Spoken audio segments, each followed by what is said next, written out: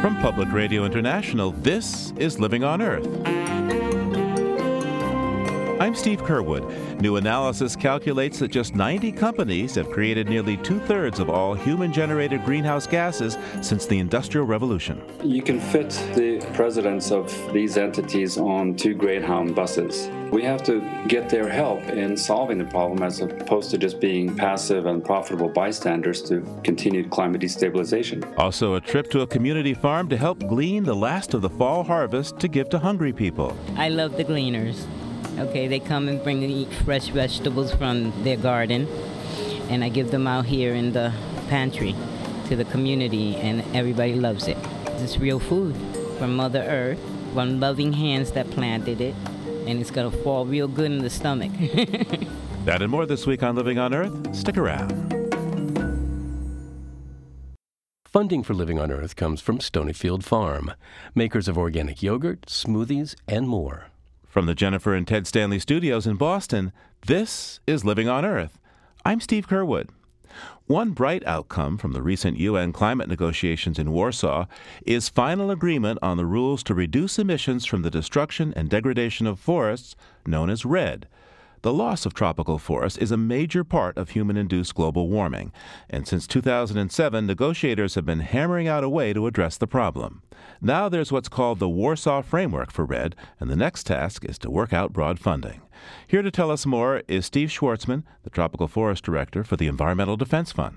Well, I think what the international climate negotiation needs most of all is the kind of thing that happened in Warsaw around forests. This is a case where poorer developing countries and emerging economies and richer developed countries agreed on concrete steps that are going to allow them to achieve some emissions reductions in a way that works for everybody. That gets over this interminable back and forth about who goes first and who's responsible, and it finds us a win-win solution that allows the world to move forward on an important aspect of fighting climate change. So remind us exactly, how does REDD work? What's the basic concept here?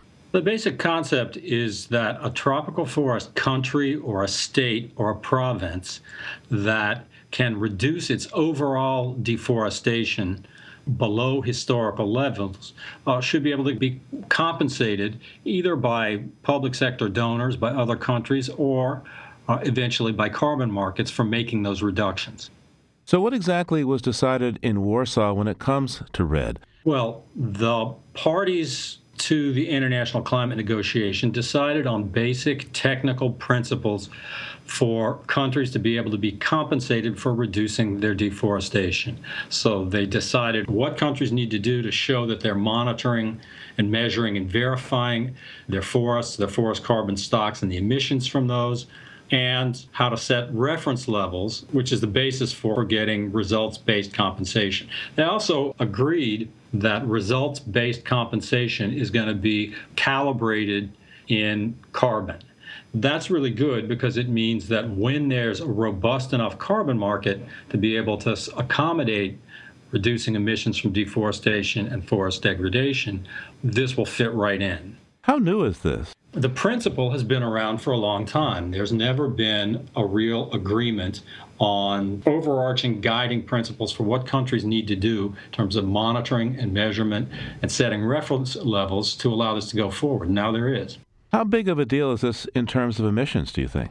Well, overall, land use change, including tropical deforestation and agriculture, account for about 30% of all the emissions annually. Just deforestation is probably around half of that. So that's on the order of the emissions from all of the trains and cars and buses and trucks and airplanes in the world. So it's right after burning fossil fuels as a source. So it's a big deal. Now, where is the funding for this going to come from? Well, there's already about $700 million a year that's been approved by different donor governments to fund this kind of approach. I think ultimately we're going to see carbon markets investing even more than that going forward. And where exactly does the money go? I know that some people are concerned that the local people who traditionally rely on forests for their livelihood aren't really seeing the financial benefits from REDD, might not really see that. Well, since red is really only starting in a couple places, nobody is really seeing the financial benefits yet. Ultimately, for this to work, landowners who have rights to deforest that they're willing to forego in exchange for compensation, as well as forest communities like indigenous peoples who have always protected the forest, and governments that are doing a good, responsible job of taking care of their forest estates, all need to benefit.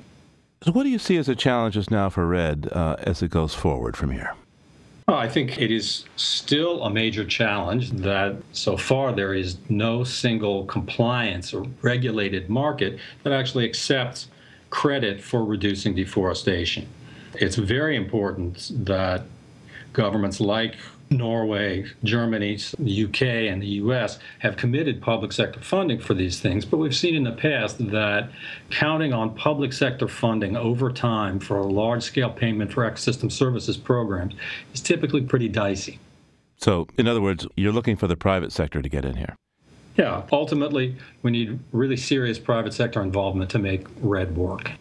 Steve Schwartzman is the Director of Tropical Forest Programs at the Environmental Defense Fund. Thanks for taking the time today, Steve. Thank you, Steve. As the recent UN negotiations remind us, solving the climate crisis has become a massive undertaking involving the whole world. But a new study shows that most of the global warming emissions that led to the present situation come from just 90 enterprises. Richard Heedy of the Climate Accountability Institute in Colorado led a team that compiled the data that reveals just which entities supplied fossil fuels from the start of the Industrial Revolution to the present. He joins me now on the line. Welcome to Living on Earth. It's my pleasure to be with you, Steve. So, why did you do this project? What got you started with this research? Well, because we wanted to, in essence, trace most of humanity's emissions of carbon dioxide and methane that come from industrial sources, such as fossil fuel consumption, back to the extracting entities that had started the whole process. So we looked at a threshold of 8 million tons of carbon per year in a recent year for the major entities, oil and gas and coal producers, as well as cement producers, and looked back over their historical self-reported production so we can base it on their own reported data. Now, all this research looks like it involved a massive amount of work. How were you able to do all of this? Steve, I had colleagues at various universities, at Cambridge, at the British Library in London, in Sydney and Johannesburg, Berkeley, to look at collections of annual reports housed in business libraries. Unfortunately, most of them aren't cataloged, so we had to go in person to the dusty stacks and find the old reports for most of these investor-owned companies going back to the early 1900s, sometimes even earlier than that.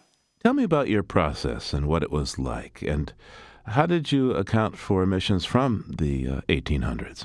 So we take their produced fuels, reported either in annual reports or in company histories and other sources, and we know how much carbon is in oil and gas fairly accurately. We also wanted to track how much carbon was in the coals, because that varies by heating value and coal rank. So we document as carefully as possible what kind of fuel and where it was produced, so we can track the carbon from the fuels produced into what was actually combusted by consumers. And for that, we had to also deduct for non-energy uses of fossil fuels, particularly petroleum. That goes into petrochemicals and lubricants and wax, because we want to deduct for the carbon stored in long-lived products and just focus on tracing the emissions to the atmosphere back to the fuels produced. So after all this review, what exactly did you find? We found that for these 90 entities that we call carbon majors, 81 of which are investor-owned or state-owned corporations, that they had produced 63% of all the carbon emitted to the atmosphere since 1751, and we traced each fuel to each company. So how was that distributed throughout these 90 entities? They were fairly evenly divided between the 9 government-run industries in Poland, for example, in the coal industry, coal produced in China. So there you have nation-states in 9 cases, former Soviet Union, for example. And we also have 31 state-owned oil and gas companies like Saudi Aramco and Pemex, and 50 investor-owned companies such as Shell and BP and Eni and Total that we all know about. So who were the largest polluters?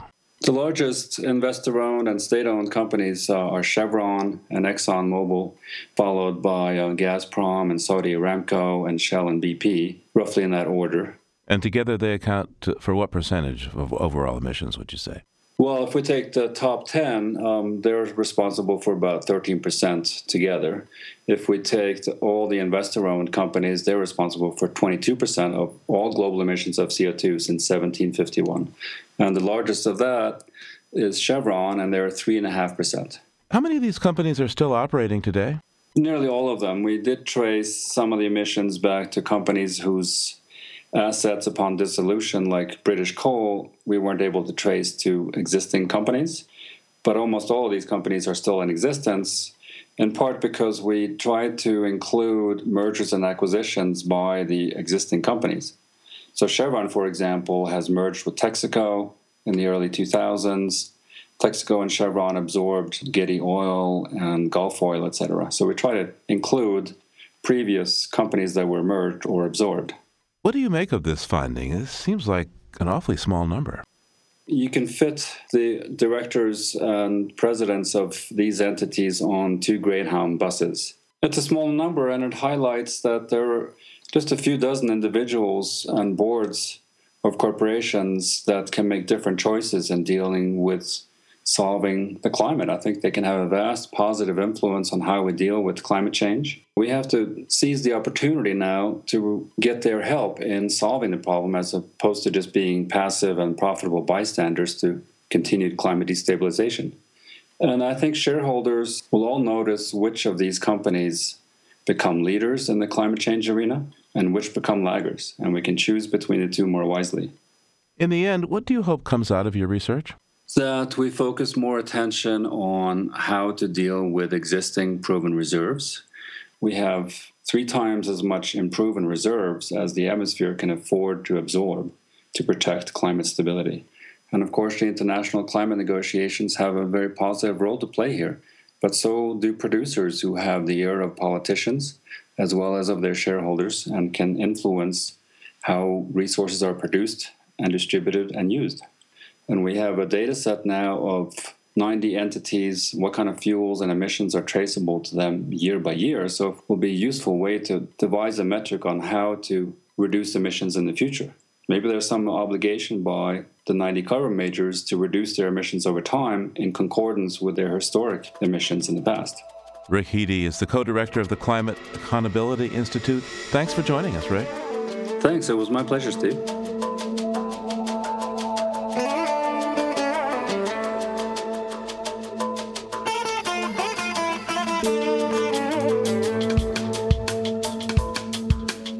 Coming up, why some scientists might need lawyers. Keep listening to Living on Earth.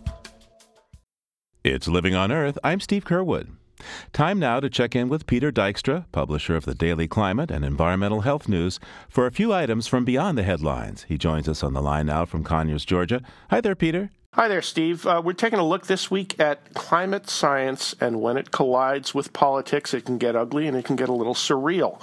First, we'll look at something that's going on in North Carolina. The state legislature, took a very bold step regarding sea level rise. They outlawed it. They outlawed it. Sounds like King Canute, the old Danish king, commanding that the seas roll back. Something like that, or parting the seas. The North Carolina legislature has very broad and sweeping powers, apparently, but in June of last year, they voted to block the use of sea level rise data in coastal planning. That does a favor for coastal developers in sort of keeping those sea level rise statistics out of the way of building in coastal towns and along the barrier beach. And, of course, North Carolina's got some beautiful beaches. Indeed. This month, something else happened. The Museum of Natural Sciences in Raleigh, which is funded by the state and run by state employees, rejected a documentary on sea level rise that some scientists and activists had hoped to show there. So are we looking at the makings of yet another science versus politics train wreck here? Well, the museum director says there was no political interference, there was no pressure. The documentary, which is called Shored Up, has generally received good reviews. It's run in theaters, it's run in other museums. It's being shown elsewhere in North Carolina, in fact. But those activists and scientists are a little upset, and they say that they're very surprised to see that sea level rise does not make the grade as a scientific issue for the state's premier science museum. And speaking of scientists, out on the West Coast, there's one of the world's greatest annual science meetings that's come up. And you're going to tell us that there's something new and a bit startling in it this year?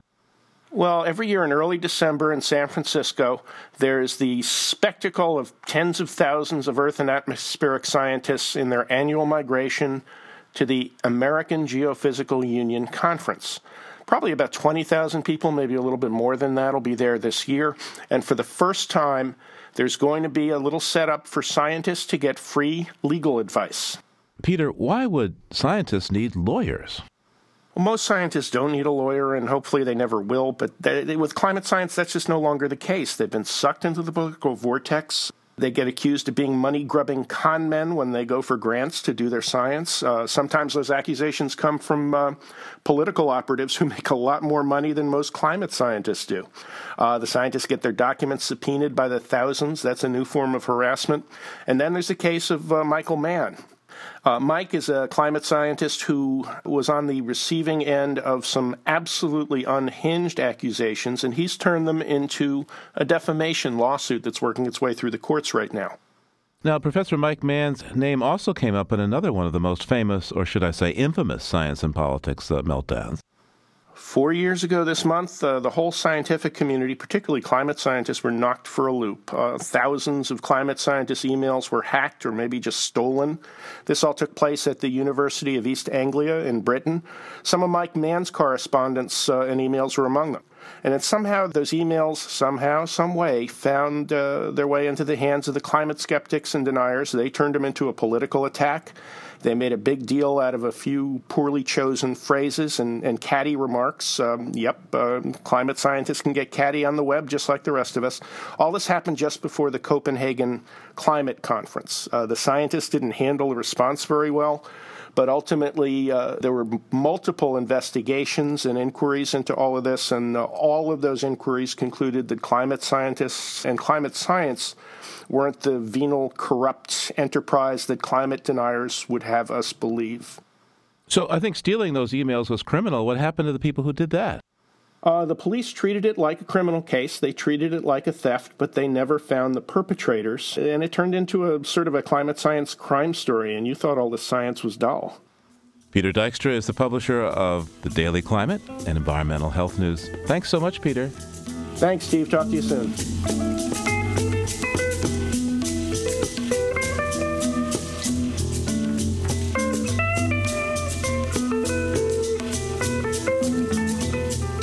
Much of North America is now settling into the cold, dark time of year.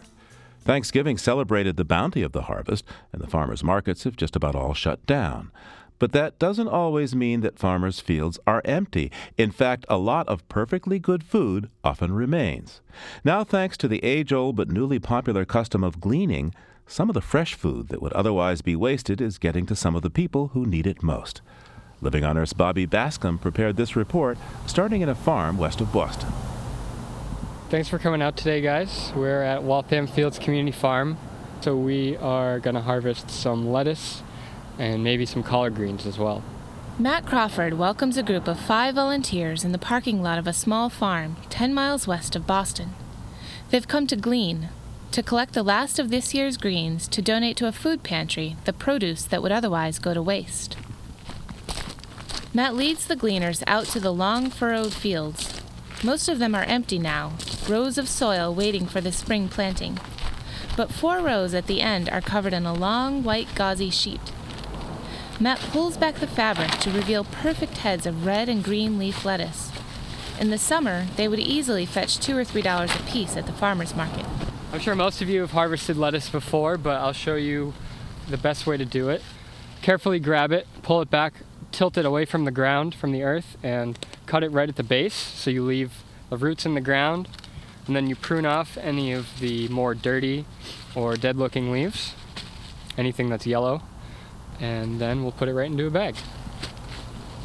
There's stuff besides lettuce. Leave that. We're just going for the lettuce. Just the lettuce, yeah. All this other stuff is weeds, which are actually edible, but we're not going to eat them.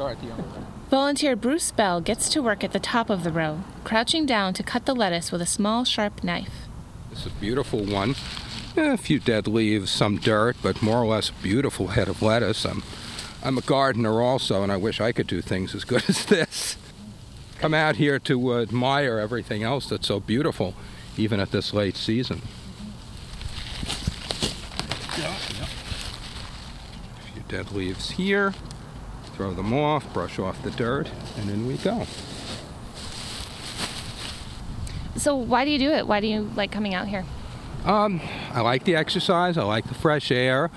I like the connection it makes to other people, that everyone should eat as well as I do, and I think I eat pretty well, and this is one way to help that along. You see how much, now I wouldn't call it waste, but so much in the food chain that could go to waste if we weren't doing this. I think the farmers have big hearts. They don't want to see food go to waste. Zena Porter is one of the farmers at the Waltham Fields Community Farm. Porter says by this time of year, they no longer have a market for the produce left in the fields. At the end of the season, we reach a point where our staff levels drop off.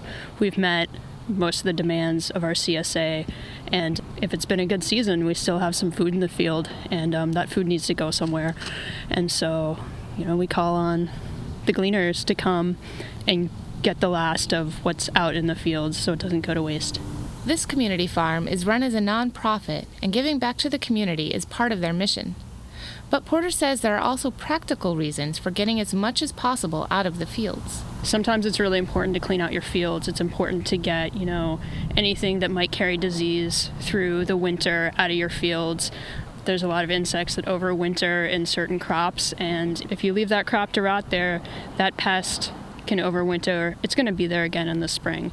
And I think there's probably some motivation in that as well. Gleaning is an ancient tradition. It's referred to in the Torah and the Bible. Leviticus chapter 19 instructs, "When you reap the harvest of your land, do not reap to the very edges of your field, or gather the gleanings of your harvest. Do not go over your vineyard a second time, or pick up the grapes that have fallen. Leave them for the poor and the alien." Gleaning continued into the 19th century as a social safety net throughout much of Europe. Today there are gleaning organizations in Europe and the U.S. Duck Caldwell is executive director of the Boston area Gleaners. This year we're going to recover over 70,000 pounds. That equals close to, when you convert that to 4-ounce servings, 300,000 servings of fruit and vegetable. Caldwell says they pick at least 30 varieties of produce. All kinds of greens, eggplant, peaches, carrots, apples, turnips, squash, anything you might find in a farmer's market can be gleaned when there's a good harvest. We're going to serve about 25 farms this year with our gleaning. There are well over 1,000 in this area, so the potential is huge. We're doing a good job meeting the demand we're getting currently from farmers, but the demand on the side where people actually need this food, there's much more there, so there's a lot of work to be done. After 3 hours of work, the volunteers picked 576 pounds of lettuce. They pack the harvest into banana boxes and load them into a van for delivery. Roughly half of what's gleaned goes to the nonprofit Food for Free, which distributes to 86 food banks from its headquarters in Cambridge. Sasha Purpura is the executive director. Food for Free is an organization that essentially captures food that would otherwise go to waste, perfectly good, healthy food, and then distributes it into the emergency food system where it can reach those in need. Food for Free staff make daily rounds to local grocery stores to collect good food that would be thrown away at the end of the day.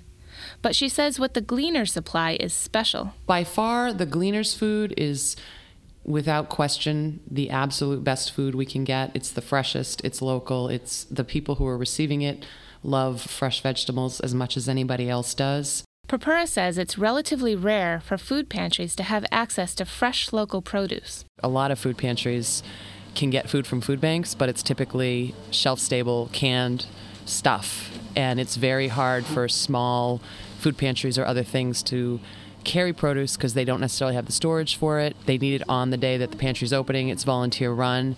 And because the Gleaners and Food for Free can deliver day of, it really allows them to offer more than just canned sodium-enhanced stuff.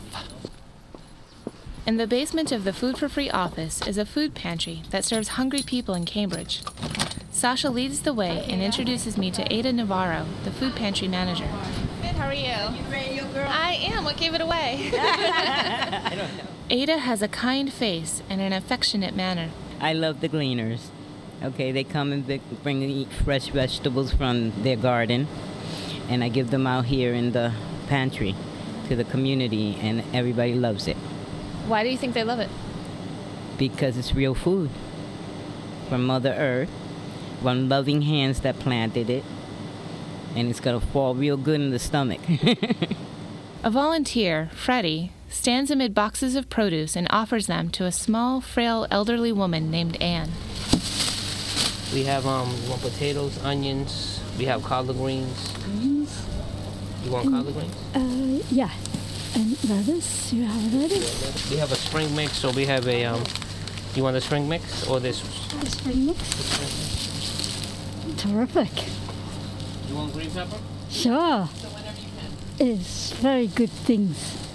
Do you like the fresh produce, ma'am? Absolutely. It's the best. Why is that? Well, very expensive. It's something hard to get. So I like it very much. Thanks for it? Sure. What kind of things do you typically get this time of year? Anything green. It's beautiful. It's what they do is so important for us. I get things I couldn't afford. I get a lot of greens. It fills in spots I would not otherwise neglect, and it is a little gift, so it makes people happy. Visitors to the food pantry are young and old, black, white, Hispanic, Asian, and everything in between. Ada greets a familiar face. Come on, baby, we know. Rudolph West is a tall 63-year-old, missing most of his teeth, wearing an oversized trench coat. He says he's never heard of the Gleaners, but he loves the idea. I think it's a beautiful thing. It's charitable, and someone's taking the initiative to try to do something for others. West lives at the Y and says he doesn't have access to cooking facilities, so he can't use the vegetables. But he's touched by the thought of the Gleaners collecting food for the less fortunate. It's very helpful, and it's good to be charitable, pay your tithes. That's my motto. So. I'm a very religious person, which is a personal bond, but I hold dearly in my heart, and sometimes it's touching, and I shed tears over stuff like that. It shows how you can show piety like Jesus had. He was humble and submissive, and that's a good trait, a good characteristic, and I like that. So a charitable tradition that dates back to before the time of Jesus is alive and well here in Massachusetts, thanks to generous farmers and volunteers. For Living on Earth, I'm Bobby Bascom at the Food for Free Pantry in Cambridge.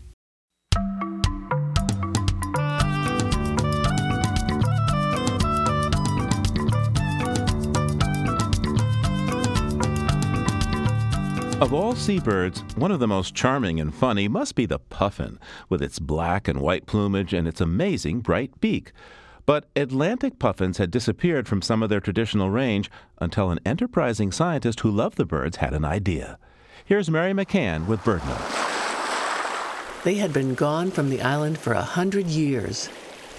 But in 1973, Dr. Stephen Kress reintroduced 6 Atlantic puffin chicks to Eastern Egg Rock, an island in Maine's Muscongas Bay. He nurtured them by leaving fish in their underground burrows. A few weeks later, the birds fledged, departing at night for the open sea.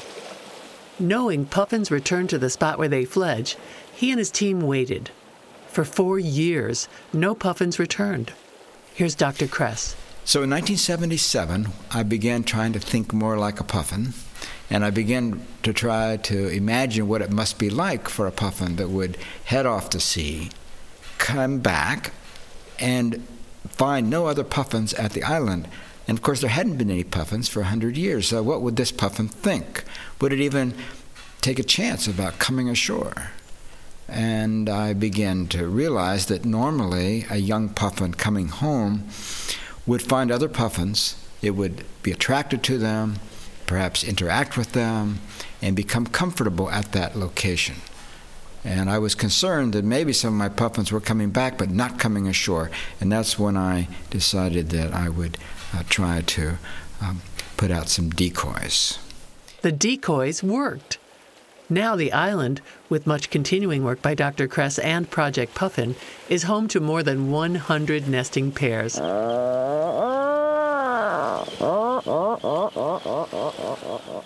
I'm Mary McCann. There are photos at our website, loe.org.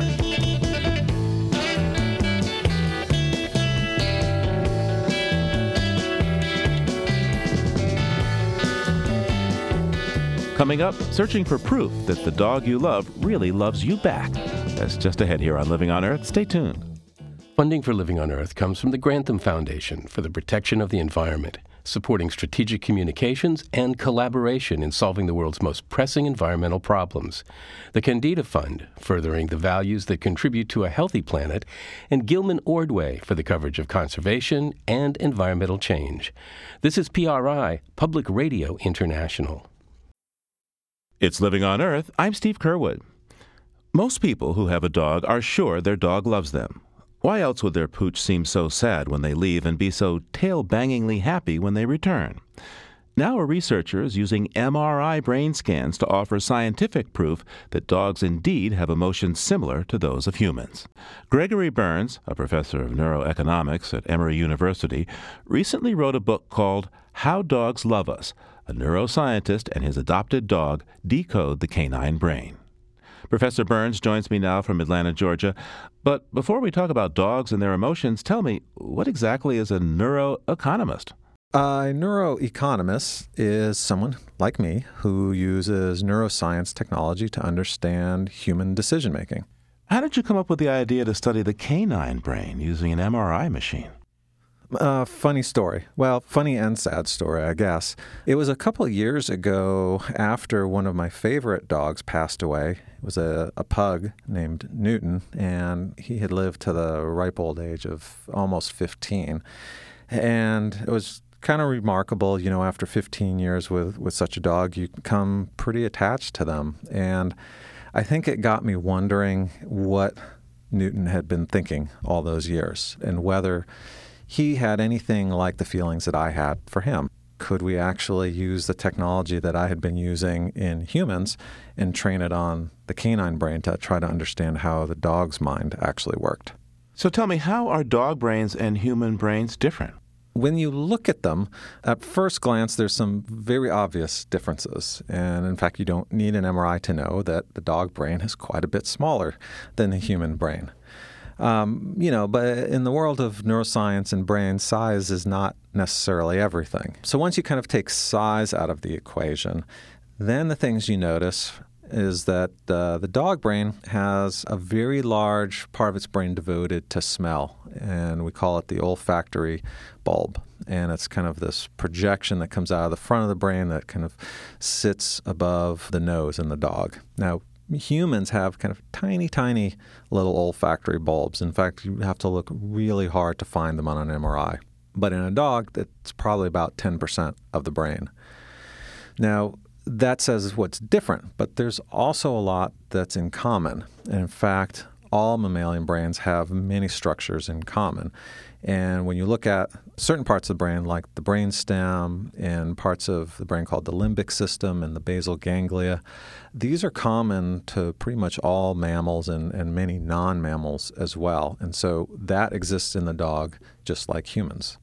So now this part of the brain is called the caudate region. Yes, the caudate. And this is common to dogs and people. It's common to dogs, people, monkeys, chimps, rats. Every mammal has this part of the brain.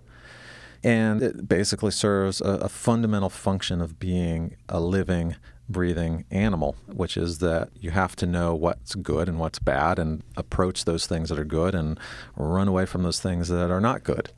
So in humans, when we do these experiments, we show people things like money, or they get money, or food that they like, and you can ask them what are they feeling, what kind of emotions are associated with that. Almost always it's some kind of positive emotion. And of course you point to a basic problem. People tell you they like these things, but dogs, at least my dog, doesn't really talk that precisely. Exactly. And that's the whole reason for doing the fMRI in dogs. So the idea of the project then is that by training the dogs to go in the scanner and holding still enough to do this, if we can show them things that they like that are similar, then we can use their brain activation as a kind of way to bridge between the dog and the human world. So tell me about the dogs in this experiment. You had your dog, Callie, and another dog, Mackenzie. What were they like? So Callie is kind of terrier mix, and the other dog, the initial two dogs, the other one was a border collie named Mackenzie. So explain the two experiments that were used in this project for me. The original experiment was just a proof of concept because nobody thought this would work. So our first experiment was to prove that we could do this and that we could get interpretable data from the dog's brain. And for that experiment, we trained the dogs on two hand signals. So one hand signal meant you're going to get a piece of hot dog, and another hand signal meant no hot dog. We purposely picked something that was easy with a high chance of success. And because we knew about the caudate nucleus in humans, we also knew to look there in the dog brain. So the theory was that if the dogs are understanding hand signals, we should see activity in this part of the brain to the hand signal that means they're going to get food. So these had to be really stinky hot dogs, right? Well, it's funny you should bring that up because actually the earliest version of this experiment we did was we actually had peas, like the vegetable, a pea and a hot dog, because we thought, well, obviously dogs are going to like the hot dogs more than peas. And that experiment actually didn't work. There was no difference in brain activity between peas and hot dogs. And we then realized after we did it that the dogs actually didn't care that much what they were eating. They just liked to eat the food. Professor, talk to us a little bit about the sniff experiment, how dogs tease out the difference between their owners and others, and other dogs for that matter. Sure. So one of our later experiments is getting away from hand signals and getting closer to what we think the dog's primary sense is, which is smell. So one of the things that we've done is present smells to the dogs while they're in the scanner. And in the initial experiment, we presented 5 smells. We presented the scent of a familiar human in the household, a familiar dog in the household, and then we had unfamiliar people, unfamiliar dogs, and then we actually presented the dog's own scent to them while they were in the scanner. So what we've seen now, and we've done this in 12 dogs, is that, again, the same part of the brain, the caudate nucleus, seems to react exclusively in this experiment to the scent of a familiar human. And that's pretty remarkable because the scent of the human was obtained from not the person who was actually handling the dog at the scanner, but from someone else in the household. So that means that the dogs recognize that scent. They have some memory for that person who's not there physically. They're distant in time and space, and that it seems to be associated with a positive, you call it positive emotional response. So, Professor, summarize for me the results that you obtained in the work that you describe in the book here. We're kind of left with 2 big results, I would say. So the first is that we can, demonstrate this positive response, first for hand signals, meaning hot dogs, but more importantly, with regards to smells, that it also transfers to the smell of people that the dog lives with. And this is important because kind of going into that, we didn't know whether the dog's primary bond, if you will, in a household full of dogs and people would be with the people or with their fellow canine companions. Every other species out there bonds pretty much exclusively with what we call conspecifics, members of the same species. And now we're seeing right here with the brain data that dogs seem, at least the dogs in our study, seem more bonded with the people in their household than the other dogs. And this, to me, is incredibly important because it shows the social flexibility of dogs and their ability to kind of bond to people first and foremost. Professor, how does your dog project clarify the human-canine relationship, do you think? Well, we're trying to understand the dog-human relationship from the dog's perspective. And, specifically, we are looking at brain responses in the dog as the dog's interacting with a human. And this is quite remarkable because now that we've done our initial experiments and proven that we can get quality data, now we're doing much more sophisticated experiments and questions. So, for example, currently, right now, we're trying to understand how the dog's brain responds to these hand signals, whether it's given by the owner or whether it's given by a stranger, or even whether these signals are given by a computer. We're already beginning to see differences in response of the caudate nucleus as well as other brain regions depending on who's giving the signal. Professor, when the owner showed the hot dog sign versus a stranger showing the hot dog sign, what was the difference? So this is brand new work, so this is kind of just rolling right off the scanner this week. It varies by the dog. So some of our dogs seem to essentially have caudate responses primarily, if not exclusively, to when the owner gives the signal and not to when a stranger does. And then other dogs, I guess you could say, are a little bit more promiscuous about it and don't seem to care as much about which human gives the signal. Although most all of them do seem to have stronger responses when the human gives the signal than when a computer does. Your project also focused on attempting to discover if canines have what's known as theory of mind. First, tell us what is theory of mind, and then tell us if you think dogs have this and what would be its value. Sure. So theory of mind is this idea, it's thought about mostly in regards to humans. So theory of mind is a form of what we would call mentalizing. So far, only humans have been definitively identified as having that. Now, it's very controversial whether other species have this capacity. What this would mean is that dogs have some representation, not just of what their humans are doing, but also what their humans are thinking or feeling. So what implications do you think there are ethically and say even legally to your work discovering how the canine brain works? There are all sorts of implications, not just legally, but also just practically. So on the practical level, we're trying to understand, and in fact, we're finding out, for example, why certain dogs are better matched to certain people. And this is incredibly important for training. It's important for developing service dogs and working dogs and how they interact with humans. It's important for understanding behavioral problems that occur in dogs, of which separation anxiety is one of the biggest problems that dog owners face. But on a kind of the legal plane, it's incredibly complicated. So I've argued that because we're finding brain responses that look very similar to human brain responses, that so much so that we can begin to infer that the dogs are experiencing emotions in many ways like we do, that this argues for treating them as something more than property. Let's go back to the question of dog rights for a moment here. So what about dog rights? At one point, you, as you're telling the story, you say you decided the dogs would have to volunteer, that they would have to make it clear that they were participating voluntarily in all of this.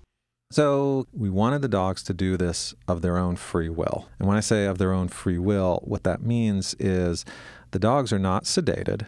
They're not restrained in any way. So that means that they have to walk into the scanner and lay down completely on their own. And by doing so, that means that they want to be there. So we came up with this principle of self-determination, which was borrowed from the human research literature.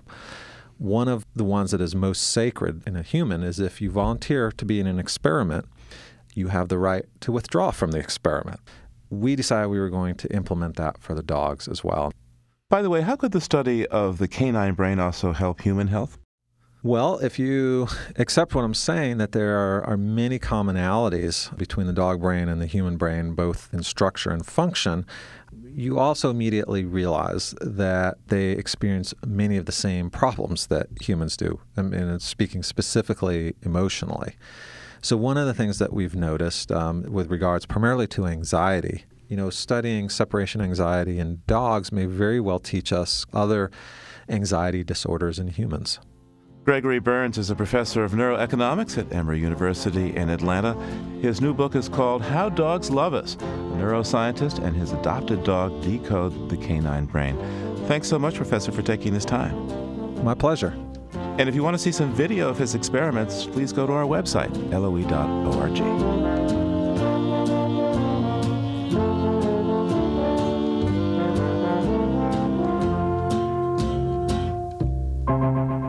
Well, The question of how dogs feel and think isn't the only deep mystery being investigated at Emory University. Ari Daniel reports in this latest installment of our Small Matters series, scientists there are also probing the profound mysteries of how patterns and structures form and evolve. It's a perfect day here. Jay Goodwin walks over to a bench to sit down, and he can't help but be reminded about a day just like this one, 5 years ago in western Michigan, where he used to live. I was outside. I think I was going for a walk just to kind of clear my head a little bit. I turned a corner and I saw this flock of birds, and they took off into the sky, and they started to form a shape. It's sort of an amorphous shape, and it was one that was dynamic and it was changing, but it had a boundary to it, like looking at a blob of oil and water. It stopped Goodwin in his tracks, several hundred birds pulsing and dipping and soaring to an invisible beat in the sky. It wasn't clear what they were responding to. There weren't any predator birds in the sky, and you never got the sense that there was anything that was directing it from within. There was no leader bird that they were all following, but just watching it was sort of, it was beautiful. Goodwin realized he had no way of predicting the flock's behavior by simply taking lots of individual birds flapping their wings and adding them up. Rather, it was something that emerged once all these birds threw themselves together. And it's this notion of emergence, how really complex patterns and properties can arise from combining somewhat simple units, that now defines how Goodwin thinks about his real work, chemistry. Goodwin heads into his lab at Emory University. He's a chemist here, and since seeing that flock, he's come to appreciate how molecules are a lot like birds. That is, you get to know how the individuals behave and parade on their own, but then you put them together, and often something new and astonishing emerges. We always want to allow some room for serendipity, allowing the molecules themselves to show us what they're capable of doing. Let's take an example, a glass of water. Water molecules in the liquid form are tumbling past each other, and they see each other, if you will, very dynamically, very quickly, and they move on. Now, cool that water down. The movement of the water molecules begins to slow, and they spend more time kind of looking at each other. And they begin to align with each other and become solid. And they grab more water molecules out of solution as they slow down, and that process begins to propagate and to grow until the whole thing is one big lattice of solid ice. And the thing about ice, it floats on water. We take that for granted, but most solids sink to the bottom of their liquid form because they're more dense. But not water. It floats, which is crucial for life. Underneath ice, in a lake or an ocean or the Arctic, is liquid water. That's one of the unique features of water. That's an emergent property. Emergent because it's just what happens when you throw a bunch of water molecules together and cool them down. Now, Goodwin doesn't study water. He's curious about other things, like how in the brains of people with Alzheimer's, a single misshapen protein can trigger neighboring proteins to buckle and warp until a tangled plaque has emerged, like an errant bird reshaping its entire flock. Goodwin also studies what might have happened on the Earth a few billion years ago, trying to learn the rules of how simple molecules might have assembled to lead to the emergence of life. Emergence, it turns out, is everywhere. There's no particular reason why emergence should be a property that happens at the scale of atoms and molecules, but not at the scale of, let's say, viruses or even galaxies for that matter. Paul Goldbart is a physicist at Georgia Tech who studies how the building blocks of matter interact to form the very small, the very big, and everything in between. He says it's like watching a dance, knowing that the whole isn't just greater than the sum of the parts, it's wondrously different. We marvel at the way matter organizes. Not only do we get to see beauty and organization and patterns, but also they're useful to a better society and provide services and materials that make our lives safer and more vibrant. Back in the lab, this is exactly what Jay Goodwin is doing, harnessing the idea of emergence by putting molecules together and watching what happens, by creating room for his chemistry to surprise him, and then turning those insights to use. To understanding disease and how to solve disease and how to develop new therapeutics and how to create new materials that could be intelligent, that could respond to their environments in different ways. It could be self-healing, could capture solar energy, for instance. Goodwin's aim has become one of taking advantage of the rules that determine how molecules behave, rules that are somewhat mysterious and can emerge when you take the time to appreciate that they're there. For Living on Earth, I'm Ari Daniel.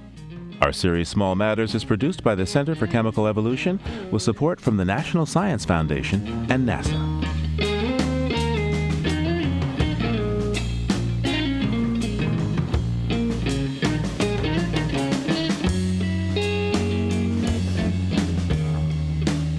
Next time on Living on Earth, all kinds of people take on the challenge of climbing to the highest point in each state. We've had the youngest person to reach a high point, Natalie Smith, is 11 days old, 35 minutes. That was the state of Pennsylvania. Dave Johnson has done all 50 state high points in the winter. That's quite an accomplishment. A day out with the high pointers, next time on Living on Earth.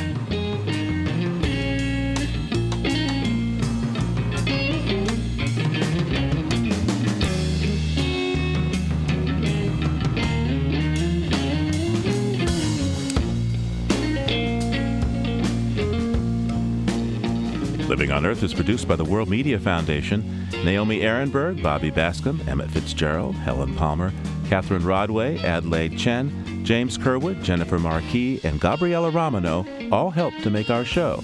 Jeff Turton is our technical director. Allison Lierstein composed our themes. You can find us anytime at LOE.org and like us on our Facebook page. It's PRI's Living on Earth, and we tweet from @LivingOnEarth. I'm Steve Kerwood. Thanks for listening. Funding for Living on Earth comes from the Grantham Foundation for the Protection of the Environment, supporting strategic communications and collaboration in solving the world's most pressing environmental problems. The Candida Fund, furthering the values that contribute to a healthy planet, and Gilman Ordway for coverage of conservation and environmental change. Living on Earth is also supported by a Friend of the Nation, where you can read such environmental writers as Wen Stevenson, Bill McKibben, Mark Hertzgaard, and others at thenation.com. This is PRI, Public Radio International. PRI, Public Radio International.